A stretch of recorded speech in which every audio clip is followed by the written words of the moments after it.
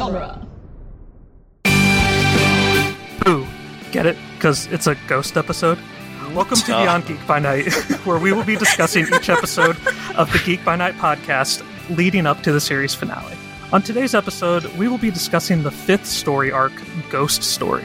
So lock the door to the recording booth, rewatch Ghostbusters to make sure you understand all the references, and climb out of that fiery pit to the depths of hell, because we are about to go beyond Geek by Night. I'm your host, Matt Bennett. And here is our panel. I'm joined today by creator and executive producer Scott Corelli. Hello. Co-executive producer and writer Cassandra Fredrickson. Hello. Casting director and voice of Gretchen West, Chelsea Kern. Hey. Voice of Henry Swift, Nicholas Andrew Louis. Hi. And voice of Nathan Gershwin, Brian Brown. Hello. And our intrepid announcer as well. Yes. Yeah. Yeah. I wear lots of hats. Because Scott said way back when, he's like, you stayed with me from the very beginning, back when we had like the old show. I'm excited to talk about that, especially because the classic episodes have just started coming out. Yeah, I was just listening to them. Man. So big, big yikes. It's okay, Scott. Let's recap Ghost Story a little bit. This comprises episodes 17 through 20. So, when we begin, Lorelai takes Mindy and Simon on a Halloween ghost tour of an abandoned amusement park, while Gwen and Gibson help Elliot move out of the apartment that he shared with Gretchen prior to her disappearance. Disgraced reporter Nathan Gershwin returns to his old broadcast station and begins to summon the dead all around McKinney City. Among them is Lorelai's deceased husband, Henry. Across the city, our heroes discuss the ideas of belief, proof, faith, and loss. When the underdogs realize that Nathan is creating the ghosts, among other things, by telling his story, they work together to jam the frequency and stop the broadcast.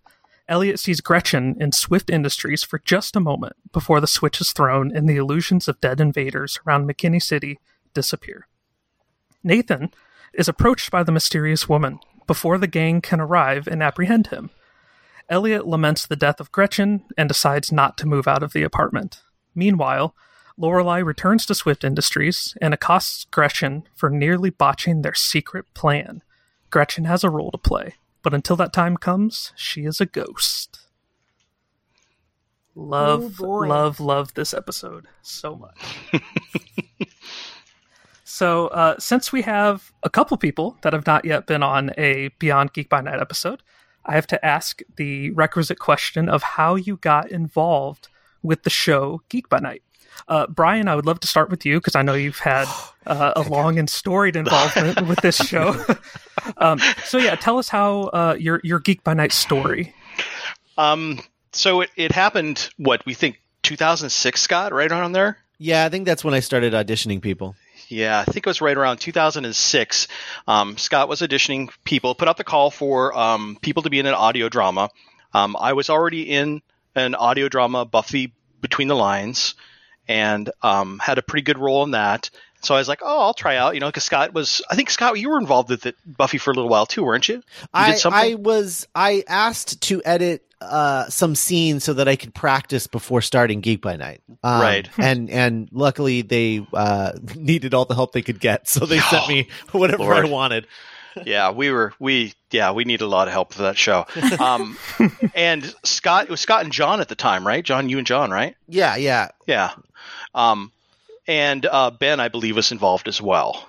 No, he was not. Was not yet? Okay. No, he was never involved. Not really. Oh, was he? Okay. He was just kind of, okay. He's just the name. Yeah, I remember now. Okay. It's been a long time. I'm trying to bring back these memories of where it happened. So I auditioned, and there was no role really for me that I fit well for. I tried like bit parts and whatnot. And Scott's like, you know what? You do your own podcast already. You have a very, nice narrator voice. Can you at least do the credits for us? And I'm like, sure, I'll do whatever you want. If you want me to do side voices, credits, whatever, that's fine. And so I ended up being the credit guy pretty much for that first bit. And then everything went kablooey. And then Scott decided he's going to pick it up again and kind of reimagine everything and said, hey, you know what? Brian was pretty good with my credits. I'll have him do it again. But I also would like to give him a role since I never kind of gave him a role before. I think I have, something he might be good at, or we'll find something for him. I don't know. We'll see. Mm-hmm. And, he just said, "Are you interested?" I said, "Sure." And so thus, here I am still. Mm-hmm. I really believe in a lot of what Scott does. And I've watched Scott grow over the years. Definitely grow so much beyond what it was originally. And so I'm really happy when he asked me to participate again. I was like, yeah, absolutely. I got your back. So, and that's kind of how I got here. That was very nice, cool. Brian. Thank you. Yeah. Oh, sure. No, it's true, Scott. I mean, I remember you when you started out, I listened to that first episode too, that you're, pushing out on the Patreon feed. And I'm just like, wow, it's rough. And I go back and listen to the other audio dramas I've been part of, and you listen to them and you're like, man, these are rough, not polished like, now. Mm-hmm. It's so weird to think back when, audio dramas were first taking off and how far they've come. Yeah, definitely. Yeah, this episode especially, and I can't wait to get to some of that. Nicholas, why don't you tell us about your involvement with the show, how you got started and all that?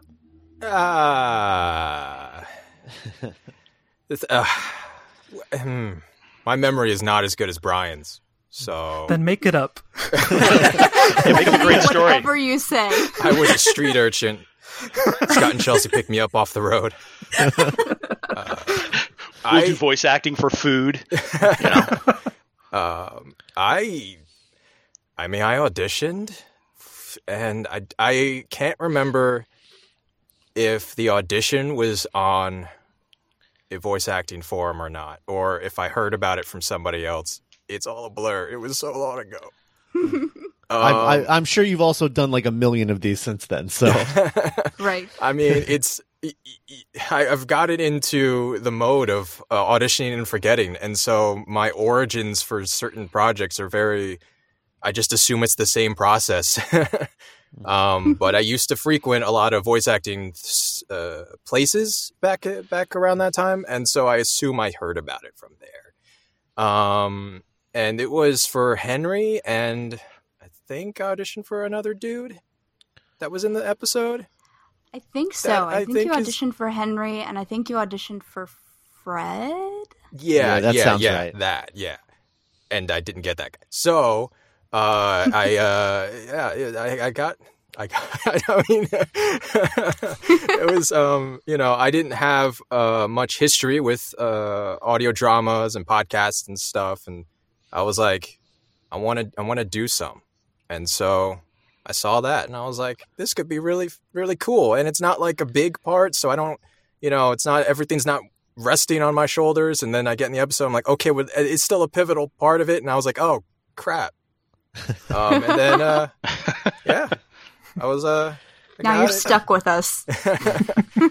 I will say the reason that you didn't get Fred, despite auditioning for it and probably being excellent, is because I gave Chelsea the rule of only casting one person as one thing in an episode, because unlike animation, we don't have like the character design to look at to throw people off. So when Rob Paulson does like 7 voices in an episode of an animated show, but they all look different, like you can use that to distract the audience that it's not the same person. But we don't have that, unfortunately. So only one character per episode. I get it, and it's honestly a better choice. You were a better Henry. Yeah. And it was also different because I think Chelsea, we did a rehearsal, and then she's like, okay, great rehearsal. Remember all of that we did and recorded. Goodbye. And I was like, all right.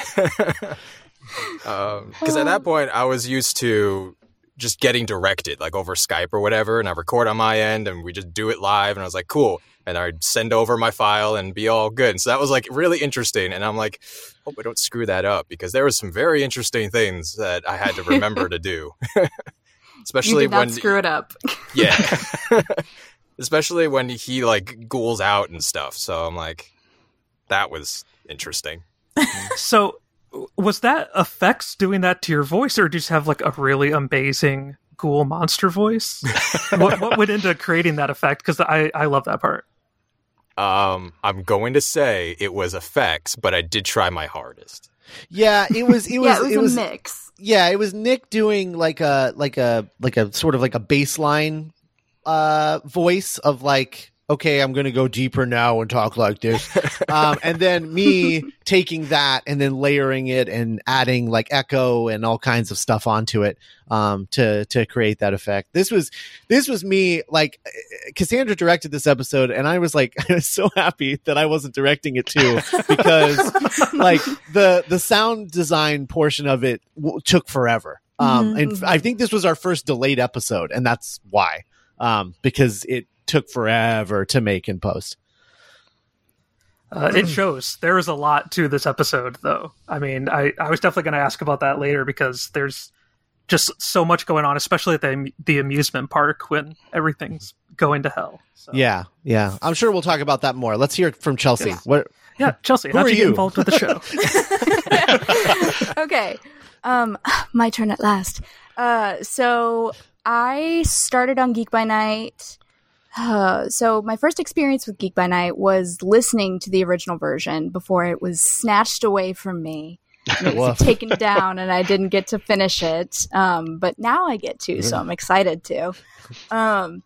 But at the time I was working with Scott on a couple of short films. We had just wrapped one and we were in talks for our next one. And I remember it was Halloween, and I showed up at Scott's house for our Halloween party, and he was really excited, and he was like, I've got 2 amazing things for you. I want you to be on Geek by Night, and I'm going to do this film, and I want you to be the lead. And I was like, this is the best night ever. And so he brought me on as Gretchen, and by the time, right after episode 1, I believe, he asked me to step on as the casting director as well. And it's you wanted to be more involved, and I was like, I was like, I don't know. Like, honestly, to be totally honest, I just didn't really, I was so like focused on creating the show again and getting all of those ducks in a row that I was like, I've already trained like Cass and Nick on how to direct and stuff. I can't do it with you two. But then I thought like, oh, what's the other thing that's taking up all of my time? And I was like, well, if you want to take over the casting thing, that would be extremely helpful. And it was the best decision I ever made. Mm-hmm. Yeah, thank you. It's my favorite job I've ever done in my life. And it's so much fun. It's an absolute blast. Every episode has been so fun. I've met so many voice actors. I've cast probably at this point almost 100 roles, and it has been quite a journey. But it's so fun because then I get to meet so many new people and make new friends like Nick and like, everybody else. And it's really cool, especially when I have some actors who are reoccurring and not in the same character, but we've got some actors who have played up to 10 characters in the season, and it's wild. Walk us through the process of casting. Like, what does a day in the life of a casting director look like, going from like script to episode launch? It's far more than a day. So many more days. So it starts with me getting the script, and I read through the script, and as I'm reading through it, I pull up a Google Doc for a production note, and I list out every guest character and every supporting character in the episode, and then I take to the streets. Depending on what kind of roles I have to fill, I either am posting on different voice acting websites and Facebook groups, or I'm just reaching out to voice actors that I already know. Because some episodes there are only, 4 supporting characters that I have to fill. in those cases, I usually just turn to people that I've already worked with before. But especially when I have like bigger guest characters to fill, like Henry, then I put out audition notices. And I still reach out to other voice actors I know, but it's a mixed process then. And then I start getting auditions in, and some of them, a lot of times somebody will send in an audition and I'll be like, this is really great. You sound awesome. Can you actually read for a different character? That's a super common thing to happen. I would say a lot of the characters I've cast were not the characters that people originally auditioned for. But they auditioned for something else, and I was like, "Oh, you'd be perfect for this." I think the thing that I'm most impressed with Chelsea is I didn't really like give her any direction. I just sort of like was relieved to have this thing off my plate, and somehow based off of just that first reboot episode, she had this like weird like connection with my brain where she knew exactly what I was looking for with every character every single time. And it's I don't know. Like every time, like I'll go in to like direct an episode, or I'll get a completed directed episode and start laying down the audio design on it, and I'll hear these characters for the first time, and it's just like, yeah, that's Geek by Night. She knows what Geek by Night sounds like. It's the most incredible thing, because I can't even describe what that is. I don't know, which is the reason why I'm never going to sell this show to television, because I can't pitch it. I don't know what the show is. It's crazy, but Chelsea understands it like perfectly, and she just nails it every time, and it blows me away. Thank you. Yeah, it's very it's always very validating when I'm casting like a guest character. Because supporting actors, I don't really run through Scott, but the bigger guest characters who are either going to show up multiple times or they play a bigger role in the episode, I usually run them by Scott before I officially cast them. And it's always so validating when I send him someone and he's like, this is perfect. Oh my gosh, I love this. Like, I'm just like, yes, I nailed it.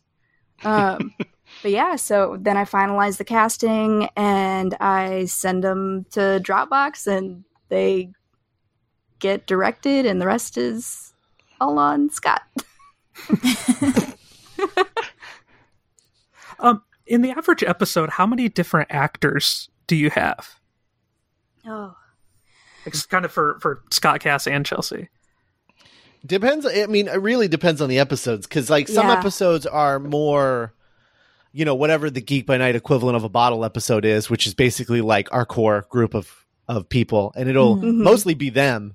And then there's other episodes like we just wrote a script that's gonna go up probably next week for the cast and everybody to read. Our third episode of season 2, and it has so many characters. Great. It has so many characters. Chelsea's gonna be the casting director. Chelsea's gonna be very mad, but Geek by Night fan Chelsea will love the script so much that I don't think she's gonna have an issue with it. Yeah. So it all depends. It just depends on what the story requires, and whether or not how clever and funny we think we are with our with our supporting cast characters.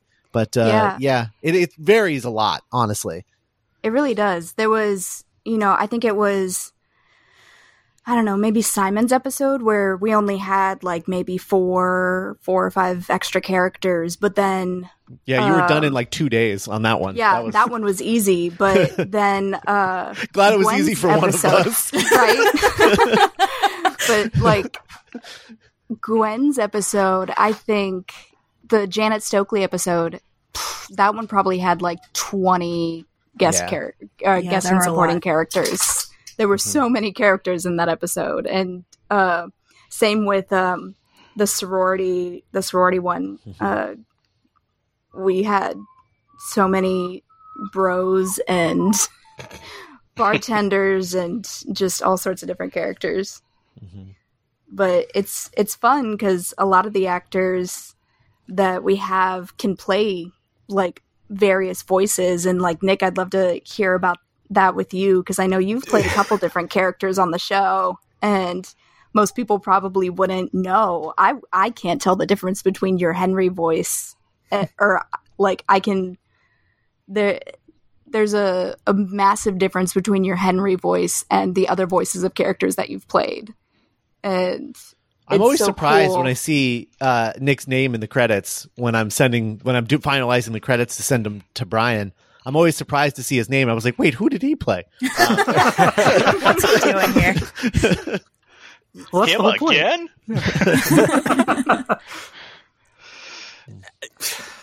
I don't know what to tell you. It's just magic. Acting. It's like Nick, if Nick doesn't remember all the characters he's played. I'm grateful to have played a handful of extras for, I think I was in the holiday special thing. I was scattered around through a couple of things, and it's easy to do a different voice for like 5 seconds and then bounce. But Yes. if you put them all together, guarantee you'll be like, nah, all right. I see what you're up to. And I'm like, what do you want? But if you spread them out between episodes, it's fine. I'm not going to pretend I'm, Rob Paulson or like, anybody over here. I have like 3 voices, but you spread them out evenly enough. Hey, you don't notice. It's It magic. always works though. It's great because like Nick is one of there's like a handful of actors that I have that I know I can email them and be like, hey, I need like 2 lines of this customer number 4. Like, can you just give me some random voice and make it work? And he's like, yes, absolutely. And sends me something perfect. Yeah, Another question honestly, for- the thing about the whole like voice casting thing is that, and this is an aspect that I just want to mention because I just think it's really funny. But the fact is, like, I remember when I was doing the casting stuff on the first episode before handing the reins off to Chelsea, I was kind of shocked and just like exhausted at the amount of voice actors who they have anime voice and that's it. That's just different variations of anime voice. You're welcome. And Chelsea has been very good at weeding all of those out because I remember in the second episode she would give anime voice dudes some like direction, a little direction, like maybe like do it like this, and they'd be like, oh, okay, sure, and then they just do another anime voice, and she's like, okay, and then like they got sent down the river, and she moved on to some other people. I remember her talking about that frustration in that first episode, and I was like, yeah, that's why I gave you the job because I was having that same problem. Yes, there have been many auditions that I've gotten that I'm like, this is great. Can I just hear like your regular voice? Like, what's that sound like? Yeah, and some people just don't. They don't know get what it. their regular voice sounds That is like their anymore. voice. They're anime. Yeah. So do you ever have characters emerge from a specific voice actor's talents? The example that I'm thinking of is the ghosts in the middle of the episode who Elliot kind of sneaks past, and they have that little exchange, and it's this very character-y voice. So do you usually start with a clear idea, or is it like, oh, this person can do this, let's play around with it? That was a weird, stupid joke that only made me laugh, and I kept it all the way through because I was adamant. I was like, no, this is funny. And I remember Nick and Cash just both being like, okay, like whatever. I was like, no, I know what this is going to be like, and it's going to be really funny. And you know what? I was right. It was funny. But we did, for that, because it was so specific, I had such a specific idea. Cass asked somebody local, to do that, particular voice so that I You mean could. Chelsea? Sorry, Chelsea. Yeah, sorry. Just some local. I was staring at Cass's name as I was talking about Chelsea. Chelsea got Cass somebody local for that, and brought them into my apartment so that I could like very specifically direct them, because I knew exactly how stupid I wanted it to be. And I needed to have someone who trusted me to sound really stupid on the recording so that I could make it sound even stupider in post and make the joke work the way that I wanted it to. It's so stupid. It's so dumb. I love it. It's so dumb, but it's so good. It's great. Yeah, it's one of my favorite parts of this episode. So talking about ghost voices, I want to get into the audio or the sound production and design of this episode, because, this is episode 17 through 20, and I feel like the episodes get a little more complex every time. Mm-hmm. And this one particularly, with the two different groups, sort of parallel stories, they feel very different. There's a lot going on in both places, and like I mentioned earlier, there's the part at the amusement park where everything's kind of going crazy, and you have characters talking over music, talking over all these sound effects. What is the process of building these scenes where so much is happening? Well, Cassandra directed this episode, so I get the scenes back from her, of her basically like choosing the actor takes and putting them together so that the conversation sounds natural.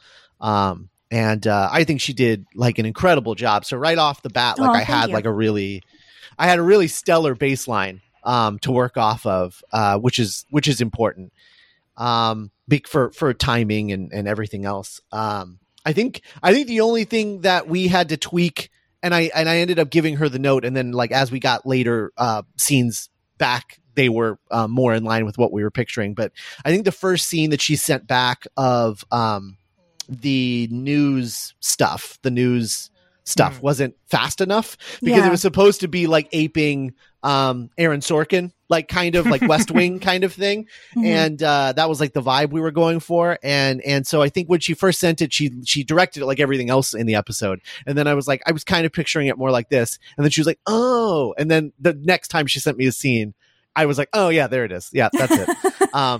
So cause she knows. But yeah, it was really, really well directed, for starters. And then with everything else, the thing that I do is like when it's being directed, I am going and I am trying to track down the right sound effects for things. I will rip stuff off of YouTube videos, like people walking through. I think I literally took audio from somebody like walking through an abandoned amusement park, like those weird videos that people make. Mm-hmm. And I think I ripped audio off of that and then like used that as like a base layer, and then combined things with like rides turning on and stuff like that. And I honestly, I don't know where I find a lot of it. Some of it I record myself, if I can't find the right thing, and other things that I'm able to find here or there. But in general, I can hear it in my head what I want it to sound like, and I just keep tweaking it until it sounds like I want it to sound. And I don't know how else to explain it other than that. It's really hard, and it takes forever. But when you go into a scene, it's really cool feeling to start a scene and have nothing but the dialogue in it, and then work on it for a few hours, and then it's done, and then I listen back to it, and it's like, oh wow, like there's the sound there's the sound effects, there's like everything. It's really, really like immensely satisfying, and it's the thing that keeps me going when I am like, just like, why am I doing this to myself? And then I get to the end of an episode, end of a scene, and I'm like, okay, that was great. Let's start another one. And then I start the process over again. But yeah, it takes forever. It really does. I mean, this episode in particular took a really long time. The next episode was easier. And then episode 7 was pretty difficult as well, because I had to invent sounds that no one has ever heard before. We'll get there in a couple of episodes, but it's I mean, it's just patience and listening back and knowing it doesn't sound right and trying to pinpoint what it's lacking. And then trying to go find the sound that I think it's lacking, and trying it out. And sometimes it doesn't work, and I take that out and I find something else. And I don't know. It's trial and error mostly. And it takes forever, but it's great when it works. It does work.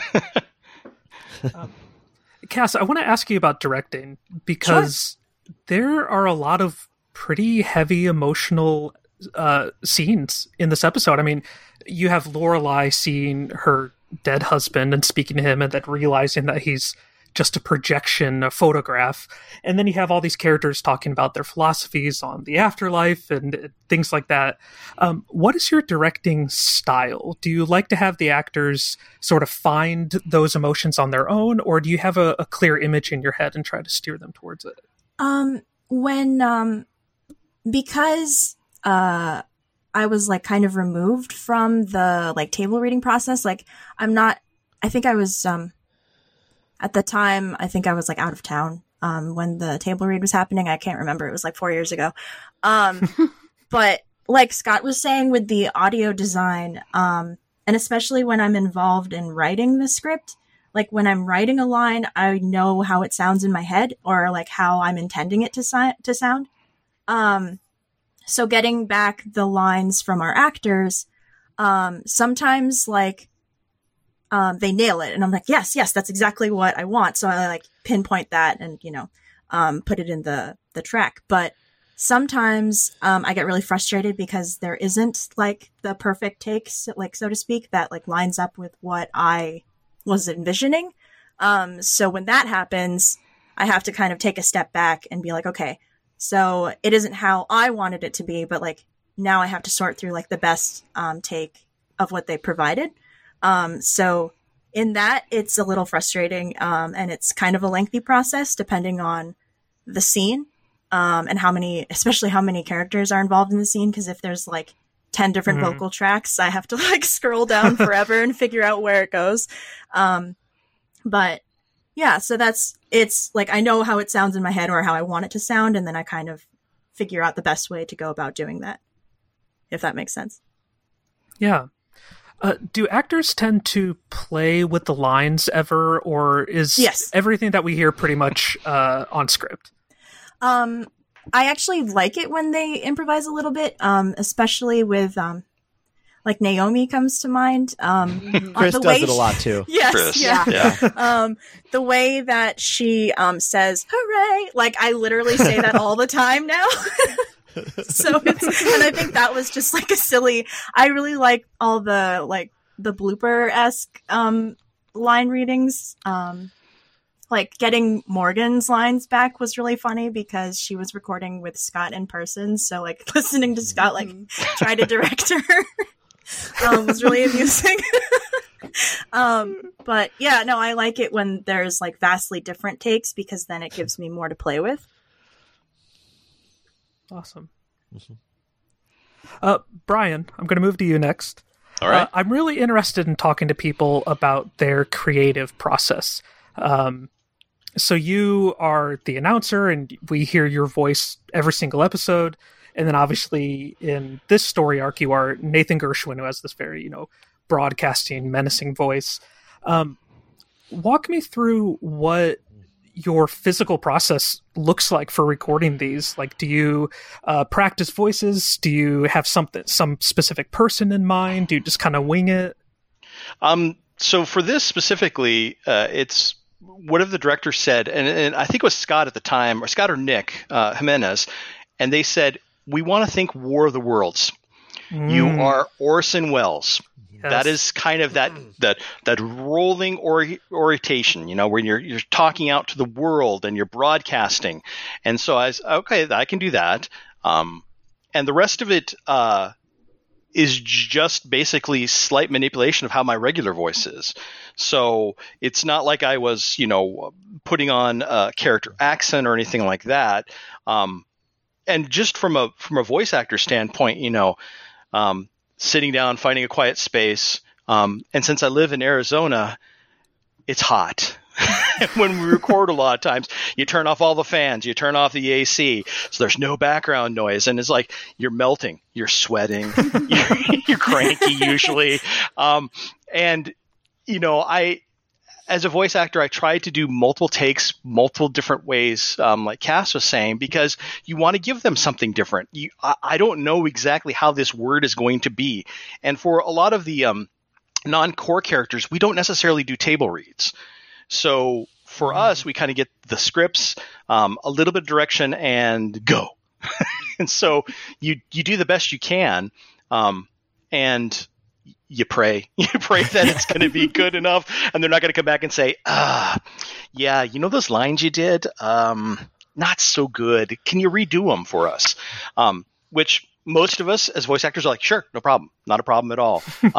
And then usually at that point, I'll ask, what did I do? How did I do? How did I screw it up? What do you want? And so you re-record it for them. And hopefully you do a better take. I also like to give a fair amount of takes too, which I guess can be annoying for somebody who's having to sift through them all. I feel that. But I would rather give 1 billion, wouldn't you, Nick? I would rather give them so many more than they need. Kill them with kindness. It's not kind, Brian. I know it isn't kind. I think I prefer it because in the audio program, I'm able to take even single words from a take and then line it up with something else so that it sounds closer to what I'm envisioning. But yeah, it is kind of a lot at the same time. It is. Sometimes. Yeah, we've definitely if I can create a take that I like instead of making the actor redo it, I will. And I I've feel done like a it wizard. many times. Yeah. Oh yeah. You're like, this is magic. I made them say something totally different. Yeah. And that's that is kind of the nice thing about having lots of takes to go from. But for stuff like the credits, I can do it in one take usually. I don't usually flub up too much. It's pretty much a pretty standard read. As long as I give you a pronunciation key, you're good to go. Yeah, some people's names, man, let me tell you. Yeah, some of them are tough. Yeah, you're like, how is this again? I don't remember, Scott. Yeah. And I'll hit him up on Facebook and say, Scott, what is this person's last name again? But for those are quick, easy. But for character wise, I mean, yeah, it's definitely a longer involved process. Usually I try to do it in a sitting, maybe 2, depending on how much. This one was a little bit longer because there's so many more lines for me to do. Mm-hmm. So it was a couple sessions for me. And I do the old voice trick where I make sure to have some sort of tea or something to coat my throat, cough drops, the whole 9 yards, especially for talking so much. But yeah, it's the biggest killer to me is the heat. Just doing it in the middle of summer in Arizona just dies. Yeah. It's brutal. So Chelsea, I'm interested in the same thing for the supporting characters. So these characters that don't really have backstories and maybe aren't central to the plot. Do you have actors tend to play around and give you a lot of different takes, or do you have a pretty specific goal in mind of what role you want them to fill? So it depends on the character and it depends on the actor. Some actors are very they're very confident in I've got these 2 different takes and one of these are great. And some of them are I'm going to give you 7 different voices of the same line and whatever sticks. And I'm feeling called out.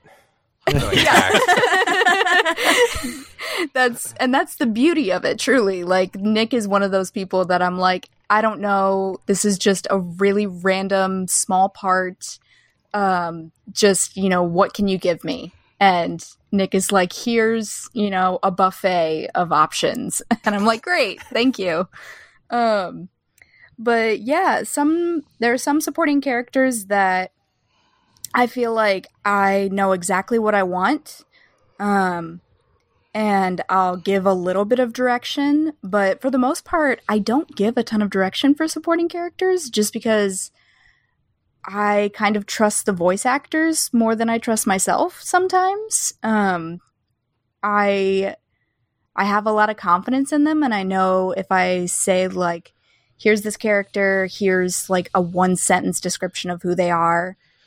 They're sometimes they send me something back that I never had even considered, and I'm like, this is amazing, and you're cast. Thank you very much. Yeah, it's so I don't know. It depends on the character and it depends on the actor. Truly, we've got some actors who have played so many different characters, and we've got some who like were only in one character, but they were really, really great. So it varies. So Nick, you mentioned that you've frequented like voice acting forums and things like that. How long have you been voice acting, and what was some of your voice acting expertise leading up to your involvement with Geek by Night?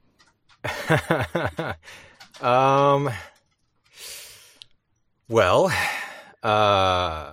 I've been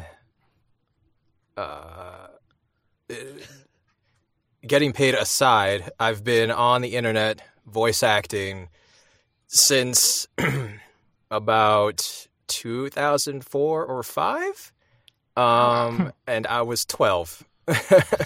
Wow. So I didn't really get a lot. I was my voice dropped, and so I was too old for 12-year-olds and too young for everybody else. So I was like, but you keep with it. You do your fan dubs, your projects. You just have fun for several years because no one else takes it seriously. And when was this cast? It was like 2016. 2016. It would have been early 2016. Yeah. So by that time, I started like around 2011. I was like, okay, let's try and get paid now. Let's try and get paid for things. And so I just started like, and then, looking for more serious-esque stuff. Not your run-of-the-mill anime thing. And, after the 50th person going, stop sounding anime, you kind of veer away from anime. And so by that time I did, I think an indie game, a couple of things, nothing too crazy. I was a part of, Natalie Van Sisteen's audio drama, Elysium Project. That was probably Natalie. The only other. I didn't know you said Natalie. I didn't know if you. Sorry, you go ahead. I was like, it's the only other audio drama thing I think I besides like little bits, but the only like long form thing that I've ever done, and I was like, that's around the time where I was like, I want to do more, and so, yeah, I mean, expertise. I mean, really, it's like, that part threw me. I was like, I don't know, something's gonna fill that little question there. Yeah, that's what I got. Did you had you listened to the episodes leading up to the introduction of Henry before you did this? Because Lorelai is a fan favorite character. She's central, and we really did not know this part of her, and you're part of this really big reveal. Did you have that character development going in, or did you just focus on the role itself? Yeah. Scott may not like this answer, but no. No one listens to this show. It's fine. It's no offense, great project. One of my favorites. Like this episode especially was like probably one of the most well-produced things I've ever been in. So just take that with you. Did not know about this series beforehand. And so I went in just like, look at this guy. He's a ghost dude. All right. Like he's the husband. I gotcha. And then it wasn't until getting into the rehearsal thing, the read through with Chelsea, that she explained sort of who Lorelai is and how to say Lorelai and all that stuff. And, it was from there, I just kind of was like, okay, well, he hasn't been really talked about or shown up or anything until here. So I'm like, really, I am at the point with the audience, I guess. So I'm like, I'm just going to show up and pretend there's something, that's some underlying thing going on. Also, it was, because the other half of the time I'm a ghoul, so there's that. It's true. Then there was Chelsea going, okay, this is a Ghostbuster reference, and I was like, oh, Ghostbusters, oh. let me go look up that clip real fast. I can't imagine the full-time job it takes to look up every reference from Geek by Night. But Yeah. There's got to be a list, right? Master list. So obviously we can't talk about Ghost Story without also mentioning the reveal of Gretchen. This is going to be for Scott, Cass, and Chelsea, because I'm interested to know between the three of you. Between the first episode where we meet Gretchen and she disappears, this episode where we find out that there's some plot with Lorelai, and Friends and Enemies and A Matter of Time where we actually learn what that entails. How much did you know at each point? Like, when she disappears in episode 1, do you know, like, the reason for it and what she's doing the whole time? I did. I don't know if I told Cass, but I knew. If I remember correctly, we like broke the whole season before we even started production on it. So yeah, we knew. Yeah. But I don't know. Did you know, Chelsea? I don't know if Chelsea knew. No. No. And I was always so mad about it because Scott kept me in the dark. I had no idea. So basically every episode was just like me scanning through the script to see if I was in it. Control F Gretchen. Yes. That's why she got involved as a casting director, is because I made her character disappear in the first episode, and she was like, "Am I going to have anything to do? Like, I like this show. I don't want to not do stuff for it." And then that's how she did the casting director thing. But yeah, no, I always knew what the deal was. Nick and I talked about it. The thing is the Gretchen storyline, which, obviously I'll be able to go into more detail when we get to A Matter of Time. But the Gretchen storyline was something that is hinted at being a thing in the original Geek by Night series. Gretchen isn't in the series, but she is mentioned in a later episode, and it's like a big reveal that Gretchen is even a person that exists. And that was there to set up what I was wanting to do with Gretchen, and it was the same thing back then as it is now. Only now I got to I had Chelsea, and so I was like, well, if I'm gonna have Chelsea, I'm gonna use her and introduce the character prior to the reveal of what's going on with her. I'm trying to keep this vague in case people are listening to this and haven't listened to the episodes that come later. But yeah, like I that's something that I'll be able to really get into when we talk about A Matter of Time. But yeah, I definitely knew, and I was really excited about the reveal of what was happening, and I really liked the storyline for Elliot, and it is more about Elliot than it probably is about Gretchen, which is why I made the episode where we reveal it all about Gretchen, because I feel like I owed it to the character and to Chelsea at that point. But I, it's tricky doing something like this and not making it feel like you're just creating like a BS female character that's just there to give the male character pain. And so I wanted this to be like a kind of like a flip of that a little bit, where it's like it almost feels like it's that, and then in the end you're like, oh, actually not so much. Yeah, you didn't want to fridge me. I remember you said that. Yeah, very specifically. I wanted people to think you had been fridged, and then reveal that, like, the fridge was actually this. All right. Does anybody have any closing thoughts on this wonderful set of episodes, Ghost Story? I mean, cool. I would like to hear Cass talk about the story a bit, because I know that she was deeply involved in the story process as far as writing this. I think the three of us conceived it together, and then we were like, let's just all write it. I think we all like split up, right? And we wrote like different sections of it.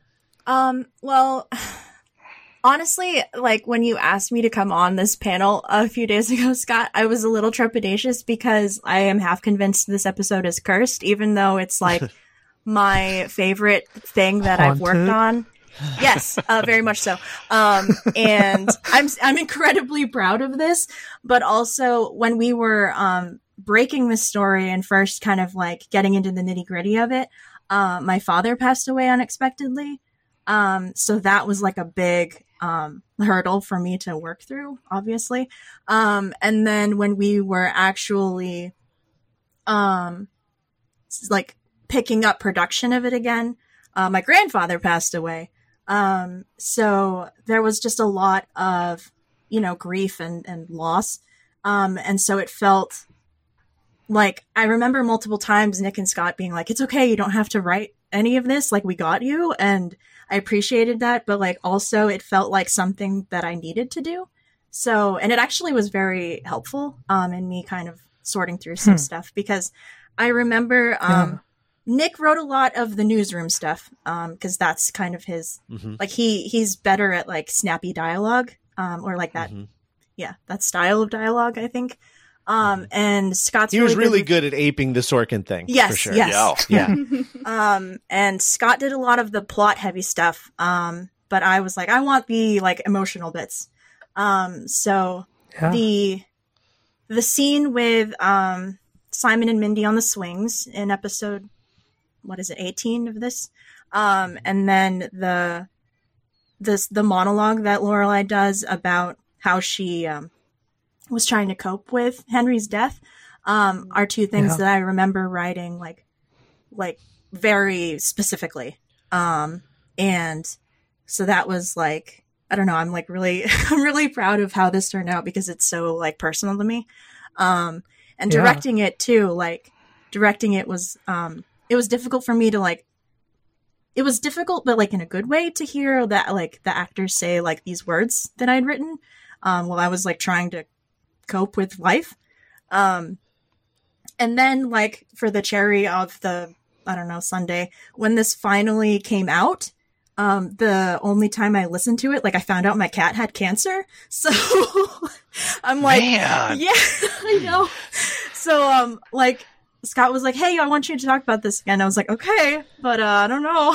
So if anything terrible happens, but I feel like 2020 is already like terrible. So maybe I'm good. But yeah, no, I think as a writer, I'm mostly interested in character, like really heavy emotional, like character interactions to begin with.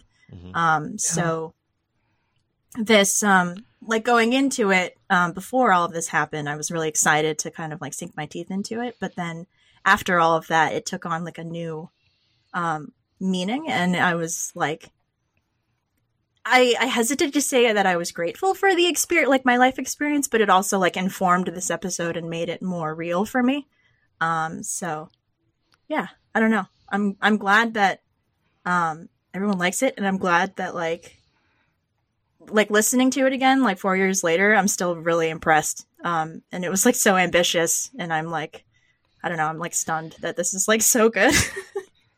I think this is the episode that I like like between Cass's writing of those emotional scenes like really made me feel like I needed to step up to the plate and like blow the sound design away, because I didn't want this episode. I wanted this episode to match how I felt about those scenes. Like I wanted the whole episode to be as good as I thought those scenes were. Oh, wow. I wanted the episode to deserve those scenes. And so I worked really hard on that. And then when the episode was done, and I think that it's the best one at this point, I think at that point it was like every episode had to be the best episode we had ever done. And that's why it took forever to come out, was because I refused to let it just be okay. Like I after Ghost Story, I was like, okay, we can't go back. Like, yeah, it's only forward now. And as a result, it's like, none of us are making any money on this at all. And so it was just like, I had to do it in my spare time while also like earning money to, live and things like that. And, It just made everything take forever. But it was the fact that it all started with how good those cast scenes were. Aww. And knowing that I needed to have an episode that deserved those scenes and matched the quality level of those scenes. And then because the episode was so good, it just carried on through the rest of the season of like everything needing to be good. But I can really pinpoint to getting the scenes back the cast wrote and being like, oh God, okay, this show needs to be really good now. So yeah, thanks. And also, come on. Why are you so good, Cass? I don't know. Thank you. It's a huge turning point for the show because up until this point, we were still learning about people's backstories and their powers and things like that. And at this point of any other show, they can choose to either introduce a bunch of subplots or 100 more characters, or really dive down into what we have. And, a lot of time in this episode was taken to just really slow down and understand these people in a new situation. And I think that's why it's so powerful and why it, I think it took those first few episodes for us to understand everybody in order for it to be this effective to see them in this situation. Yeah, because you have to have the foundation of who these people are before you can really dive into like what makes them tick. And which is the part that I don't like. The part A, I like part B better.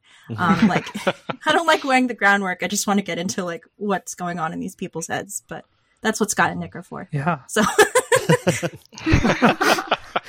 I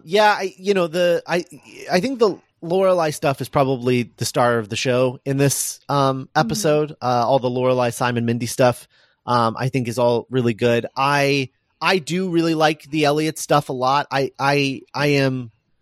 think that was the thing that I wrote the most of, was the Elliot stuff. And for me, like the perspective of that was just, we had this character who lost his girlfriend who he was planning on proposing to very soon. And so had this idea of what his future was going to be. And that's a lot of what this show is about, right? It's just like the idea of the future that you think that you're going to have and what the reality of that is.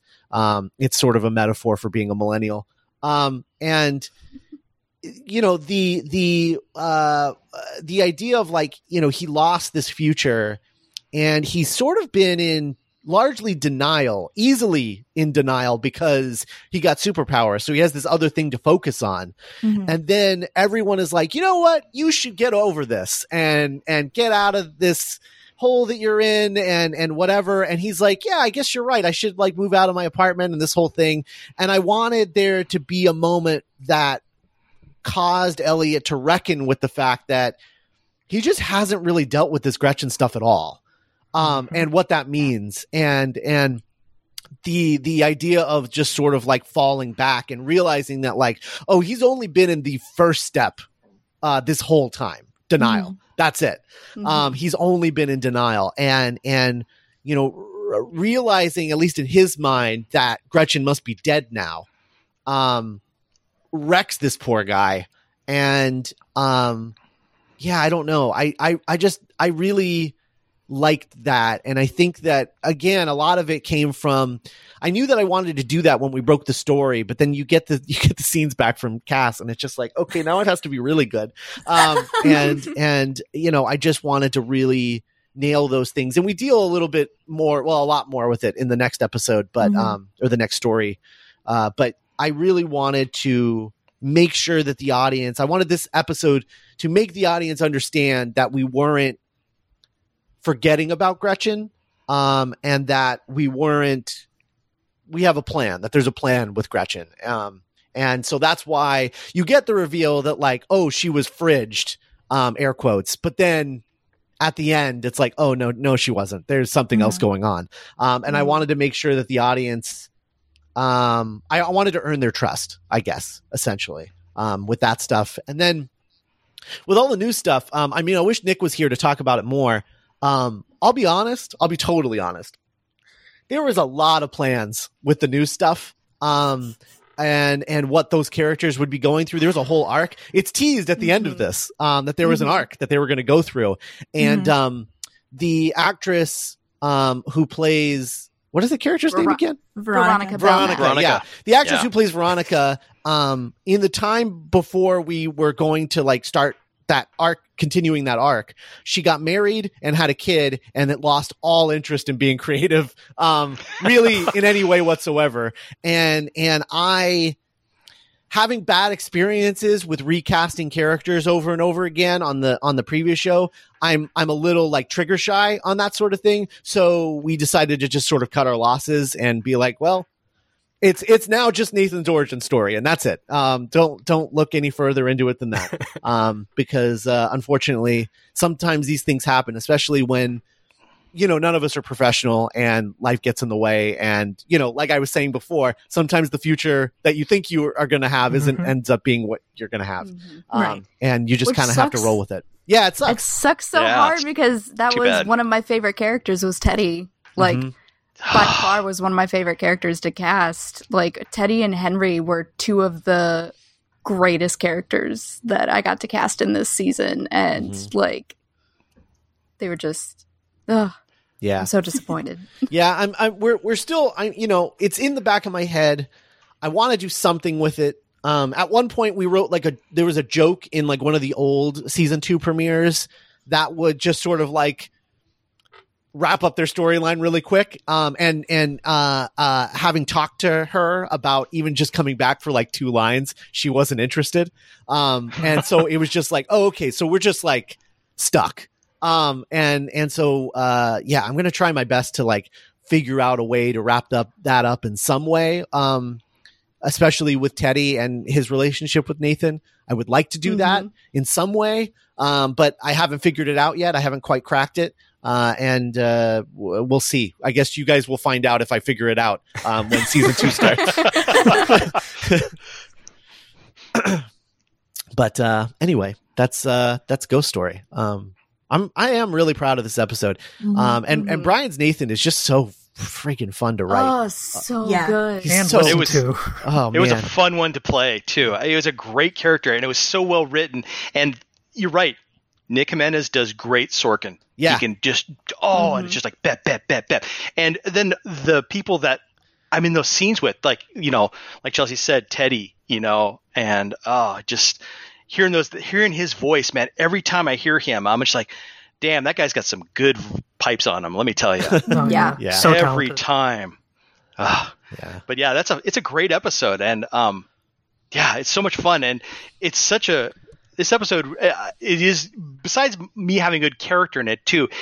You're right. It's the episode where we're like, hey, we're on a next level here, and it really is with the writing in it too, and it's such a gut punch. And you're just listening to this, and you're like, this is supposed to be a happy-go-lucky Halloween episode. Gotcha. That's How it starts out. Yeah. Yeah. Yeah, and it's great. It's such a good episode. It really is.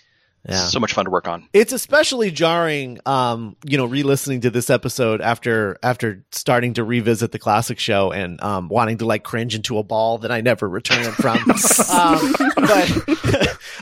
just like cringe away into the ether. It's especially jarring because it's. I'm so proud of this, and I'm proud of the people that I'm working with, and like everyone works so hard to make this show good.